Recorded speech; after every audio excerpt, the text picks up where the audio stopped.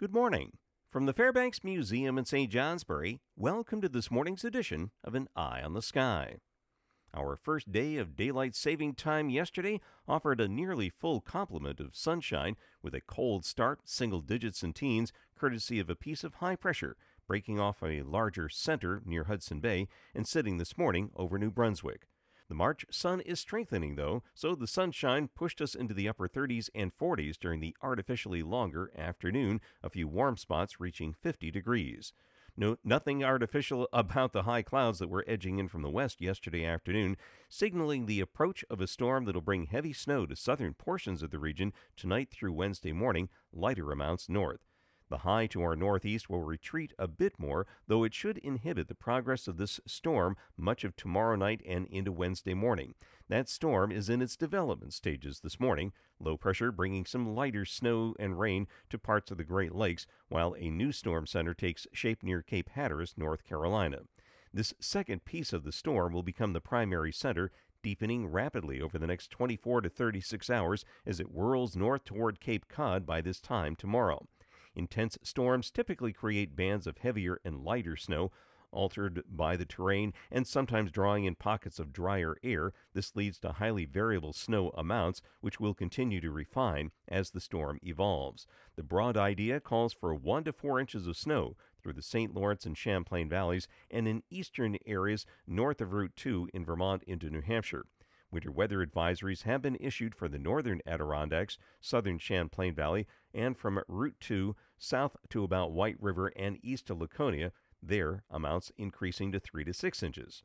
From the southern Adirondacks, Rutland and Windsor counties, and then from about White River and Laconia southward, 6 to 16 inches of snow are likely, resulting in winter storm warnings through Wednesday. High elevations could see in excess of 20 inches.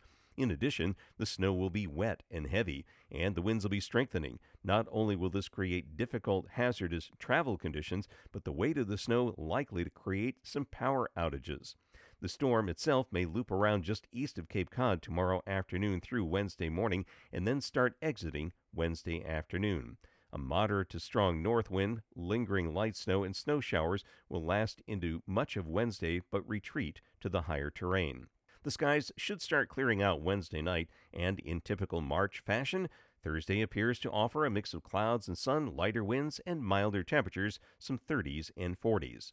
Those milder temperatures stick around Friday, while the next weather system works east with some rain or wet snow possible, mostly west. This marks the leading edge of another cold spell developing next weekend and likely gives the arrival of spring a more winter-like feel. Meanwhile, back to the forecast details, which include winter storm warnings tonight through Wednesday from the southern Adirondacks, Rutland and Windsor counties, and Lebanon and Laconia south into Massachusetts.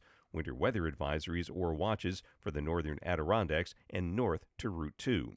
Today, clouds will be thickening up with light snow or valley rain from the Green Mountains west, mainly this afternoon, spotty east, highs 30s to near 40, winds increasing from the southeast. Tonight, evening rain or snow, spotty northeast, then snow becoming likely, heavy at times south, lows in the 20s to low 30s, winds from the southeast becoming east, increasing and gusting to 30 miles per hour, strongest south over the higher terrain.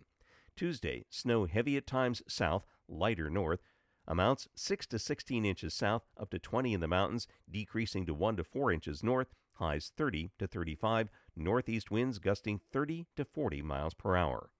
That's the weather story from the Fairbanks Museum in St. Johnsbury. Make it a great day. I'm meteorologist Mark Breen with An Eye on the Sky.